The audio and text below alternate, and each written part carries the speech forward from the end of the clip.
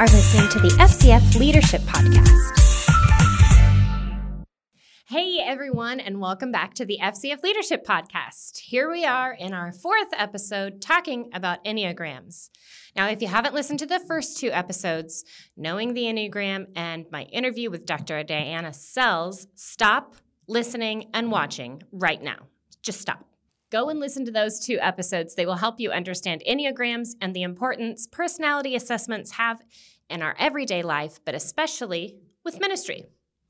Our goal with this podcast is to help you lead through personality traits. We have chosen to focus on one specific negative characteristic for each Enneagram, but it's also a characteristic that most of us would struggle with.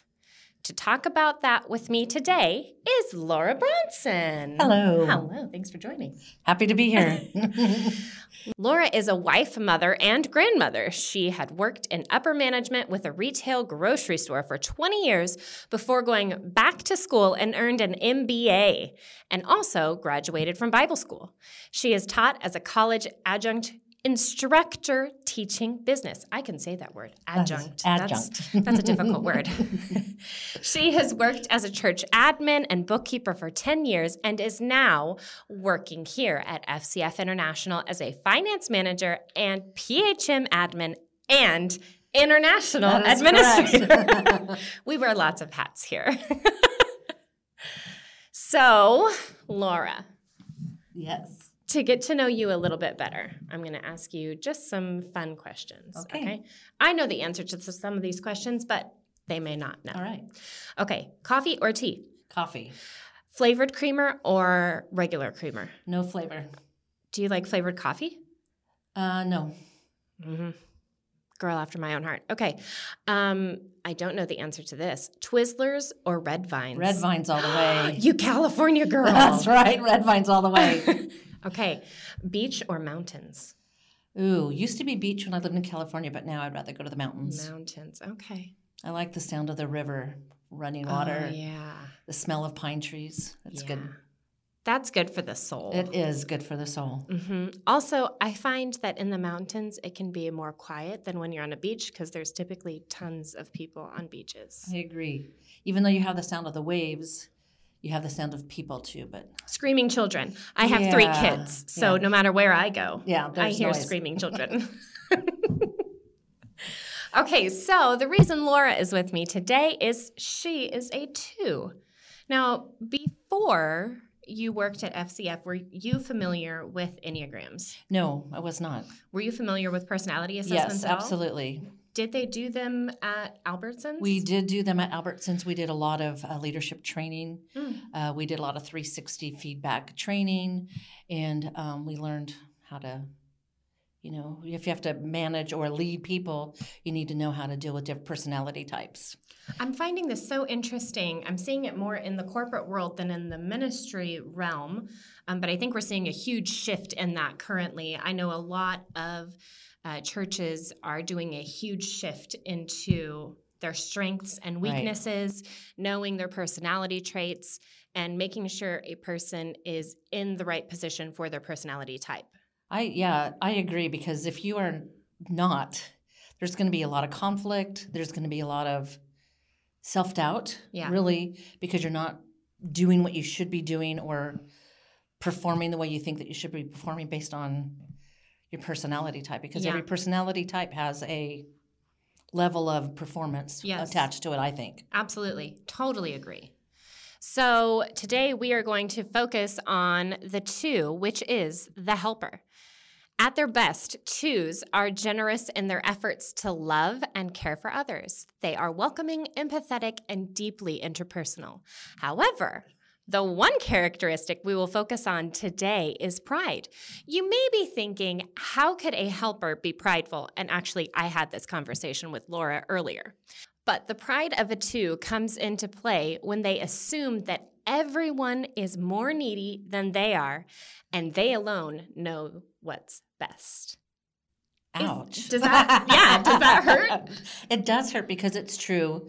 It is true. It's absolutely 100% true because everybody comes first. And so I don't need anything. I'm fine. That is really, really honestly pride. Yikes. And so then you don't help yourself. Right. Then you end up playing a martyr kind of personality type thing because I'm going to put you before me, and then at some point you can get that self-pity like, well, nobody cares for me, nobody's helping me, but you've placed yourself in that position of I don't need anything, I don't need any help, I can do this all on my own.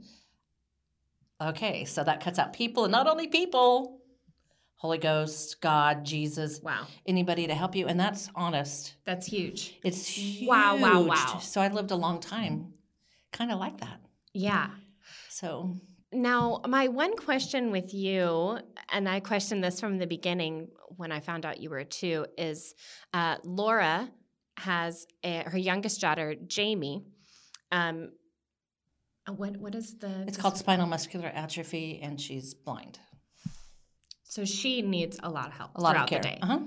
Now, my question is, are you a natural 2 or were you forced into a 2? I think I was a natural 9-2, but more the other way. But I've always been the mom, if you will, no matter where I was working or whatever, which could also be a problem. Just saying. Caretaker, making sure everybody's taken care of, and then what happens is you get burned out, you get shoved to the side, and you don't finish your work because you're working on other people's stuff. So there's a balance with wanting to help and take care of people. But with the Jamie, my daughter, I don't know, it was not hard. It was very easy for you to pick up the reins. Right, and just be the caretaker. I mean, it just came natural to me. That's awesome. And Jamie is 28. She's 28? She just turned 28. Stop it. Goodness gracious. And she is actually, I think she's very capable of doing a lot of things given all of her setbacks. Correct. She is. So it's not like she's totally dependent on you. Right. She just needs more care. She needs a little bit more care. Yep. She's a very independent person. She is, and she wants to do things on her own. I love that. Yeah. Strong will. Way to go, Jamie.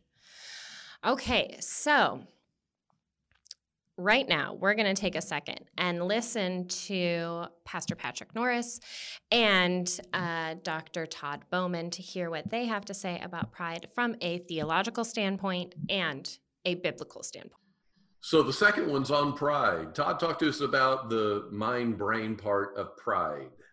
Yeah, the idea of ego comes to mind with pride, and there's probably a healthy part to that, like having a consistent sense of self that sticks up for oneself, that has healthy drives and urges and motivations, gets the needs that we have met, needs for safety, needs for belonging, needs for connection, for food when we're young.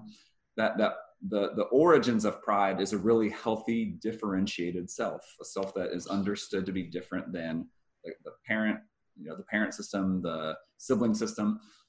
And then out of that, there becomes this inflation. So pride is really this overgrown or overstated sense of importance within that sense of self. Oftentimes it originates out of shame or out of a space where there was deprivation. Needs weren't met in a fully healthy way. So when we think about pride, we have to think of it as something good that's been overdone or inflated too large. But really its roots are in the lack of healthy needs being met for that individual, or some need to aggrandize, some need to make the self bigger in a protective way because there's shame or pain or some wound underneath the psychological surface. That's pretty good. That's interesting. It's interesting to hear these things. Because the shame word yeah, of having a child with a disability, there became a lot of shame within the word of faith. Because it's like, oh, what did you do to cause your... Right, you didn't have enough faith for you to have a healthy child. Right, and stuff like that. So there's a lot of shame in that. Wow. So there was that to overcome. Yeah, that's huge. Yeah. Okay, let's just dissect that for a second. Okay. The psychological part of that. He said... sorry, I'm just like reeling from it. Okay. So he talks a lot about pride having like roots kind of in our childhood of needs not met. And now I know that you lost your mother at a young age. Correct. Now, I'm not saying your needs weren't met with your mother or your father, but do you think that possibly the helper in you felt at a young age to take over responsibility because you lost her at a young age? Absolutely, especially being the oldest. Oh, you were the oldest. So I was the oldest. And so my dad being a police officer, there was that, unsureness of a police officer as a father. And then I had 3 sisters at home. And I don't know, you just kind of pick it up. I cooked the dinners. I made sure the house was clean, went to school, and stuff like that. So it's not like my dad wasn't there to help, but right. He did what he could. He did what he could, as he could. And then our grandparents didn't live close. So it was just, our family unit, period. Yeah. So, yeah, there was that, yeah. And then that caused a little bit of rebellion as I got older. Oh, okay. Because, you're not having a childhood and then all of a sudden you miss something and then you have a little bit of a rebellion time before, you feel like you're almost owed this. Yes. Like, I deserve this. I Exactly. can have this. I've taken care of everybody else. Do you think that's like applicable as an adult? Do you ever get to the point where you get so tired of taking care of everyone else and not taking care of yourself that you're just like, peace, I'm done? Absolutely. Now, I have to say I've grown past that. Yeah. Because now, for the last few years, you recognize it and you're going, you know what? There's healthy in everything. Mm-hmm. So it's okay to say, you know what? I need a me day. You know what? I need 5 minutes before I help you with that. Can you do? I'm just going to take a break. And you know what? I just need to stop. We're going to say no, which is an anointed word of God. I'm just going to throw that out there. Yes, it is. As a caretaker, NA2, it is okay to say no.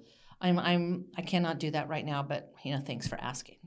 So growing past that, and the only way you do that is by learning that it's okay and not feeling guilty about putting everybody, which is a form of pride and shame. Absolutely. So it's all intertwined. Guilt. It's terrible. Yeah, because God is not a God of condemnation. Yeah, and He's a God of balance, and our life should have balance. And that's right. As a caretaker, if somebody's trying to pull on you more than they should and trying to cause that, there has to be a boundary drawn.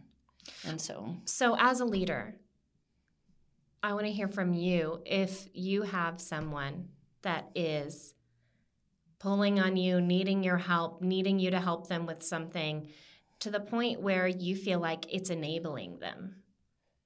Okay, I would refer not to anything current, but when I was in leadership in a grocery store, to say, I would do is if somebody's pulling on me to do more for them, I would turn around and ask questions. Like, how would we better do this if we were doing it together or alone? And so get them to create and think of solutions on their own, and then they don't need to pull on you so much. So you're empowering them by removing yourself without them kind of knowing that you're doing that. I know that kind of doesn't make sense. No, it does. But asking questions or turning it around a little bit and making them think. Yeah. And that's what Dr. Radke instructs us to do in Mac CEO is ask questions, dig deep, find those truth bomb questions that can make people stop needing you and start thinking for themselves. And you don't have to do it in an abrupt way. Right. It just, ask questions. Yeah. Contemplative questions, not just in your face kind of stuff. So that's you leading as a 2. Now, I want to hear you talk about somebody who you're leading and they are a 2. You can see that they are taking care of everyone else and not themselves. Okay. They're not saying no. As a leader, you have to go and talk to them and give them the power of no, in my opinion. You have to go and say it's okay to say no and step back. Because if you are frazzled and you're going home and you're not being able to be at home when you're at home, that is not okay. Yeah. And so, and then looking to see how come the stuff is actually being put on them. Is it actually being given to them or presented to them, or are they taking it? And help them see the difference between, I need you to do this, or I'm taking this because I want to do it and help you. There is a difference. Yeah. So one thing that just popped in my mind is, as a 2, do you struggle? Is there an inward struggle between your inner narrative and then being led by the Holy Spirit? Yes, there is, because ours is help, help, help, but we are.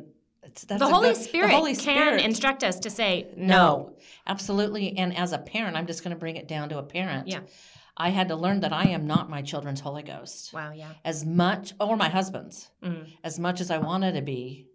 And I thought that I knew better because I can take care of you better because I have the know-how, the pride. I'm the mom. I can do this for you. And you have to learn. Yeah. You're just not the Holy Ghost. And so that was a hard divide. I won't say hard because he's so loving and kind to us that you just have to stop. I mean, pause is a good thing. So when you're leading someone that you can see that they're struggling saying no, would there be some kind of encouragement of, like empowering them to listen to the Holy Spirit, to stop your inner narrative and listen to the Holy Spirit? Or would that be condescending to them? I don't know if it would be condescending them, but because that's how I got help. People say, hey, are you, what are you doing? Are we listening? I'm just, generalizing it. But at the moment, it was good, do you need to do this?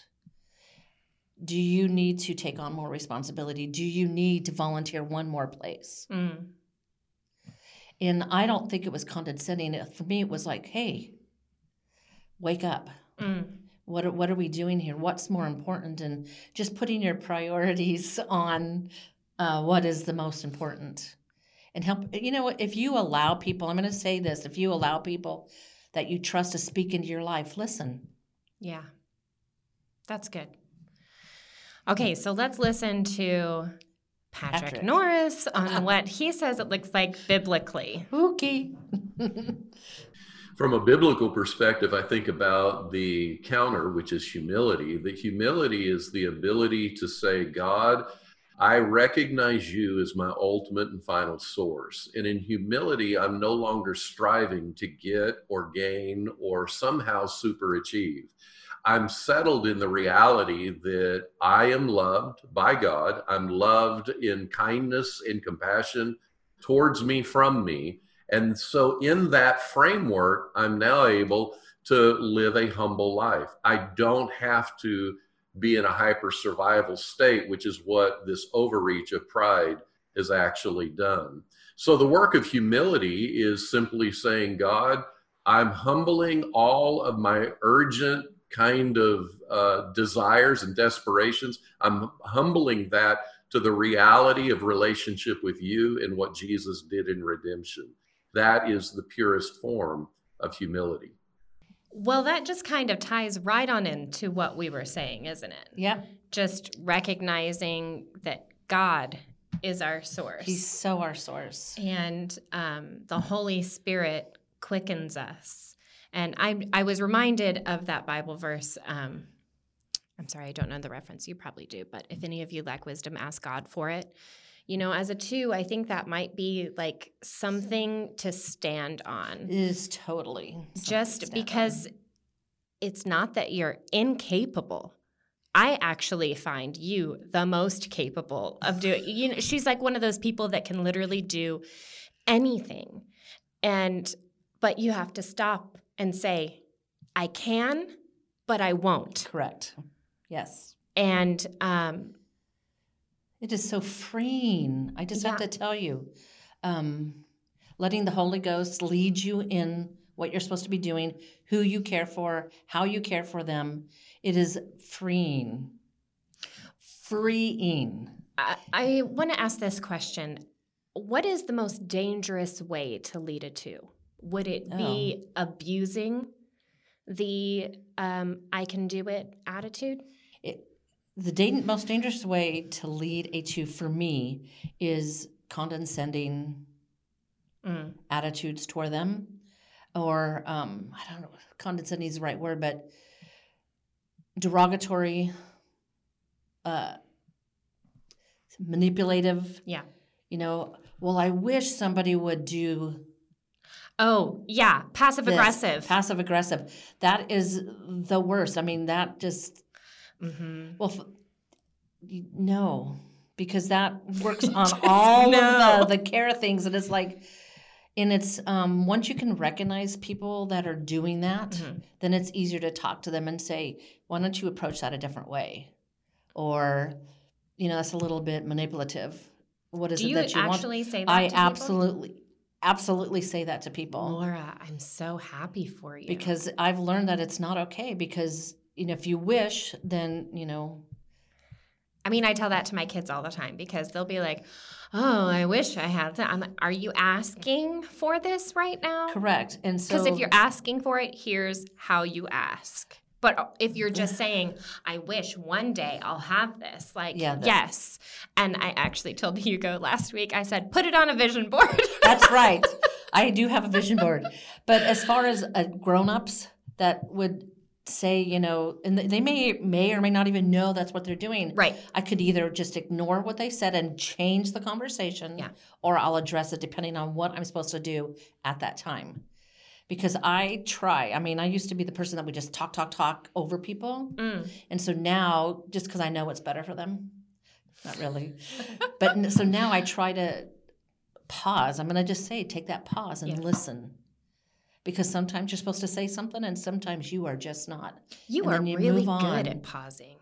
I'm thinking back to a lot of our conversations. Laura is kind of my heart-to-heart person. If I'm having a difficult time processing something, I'll talk to Laura about it, because you do take that pause. You can tell that in that pause, she's talking to God briefly, listening. And talking to God, like, do I say anything? No. Or sometimes you just need to be the listener. And what is good for me being a 2 is I can take those conversations and whatever process at that time, and then they go. So they're not something that I'm dwelling on anymore. Yeah. So I don't have to carry whatever I'm helping somebody with, which is another thing that a 2 does sometimes, is carry all these other things, but we're not the carrier either. That's right.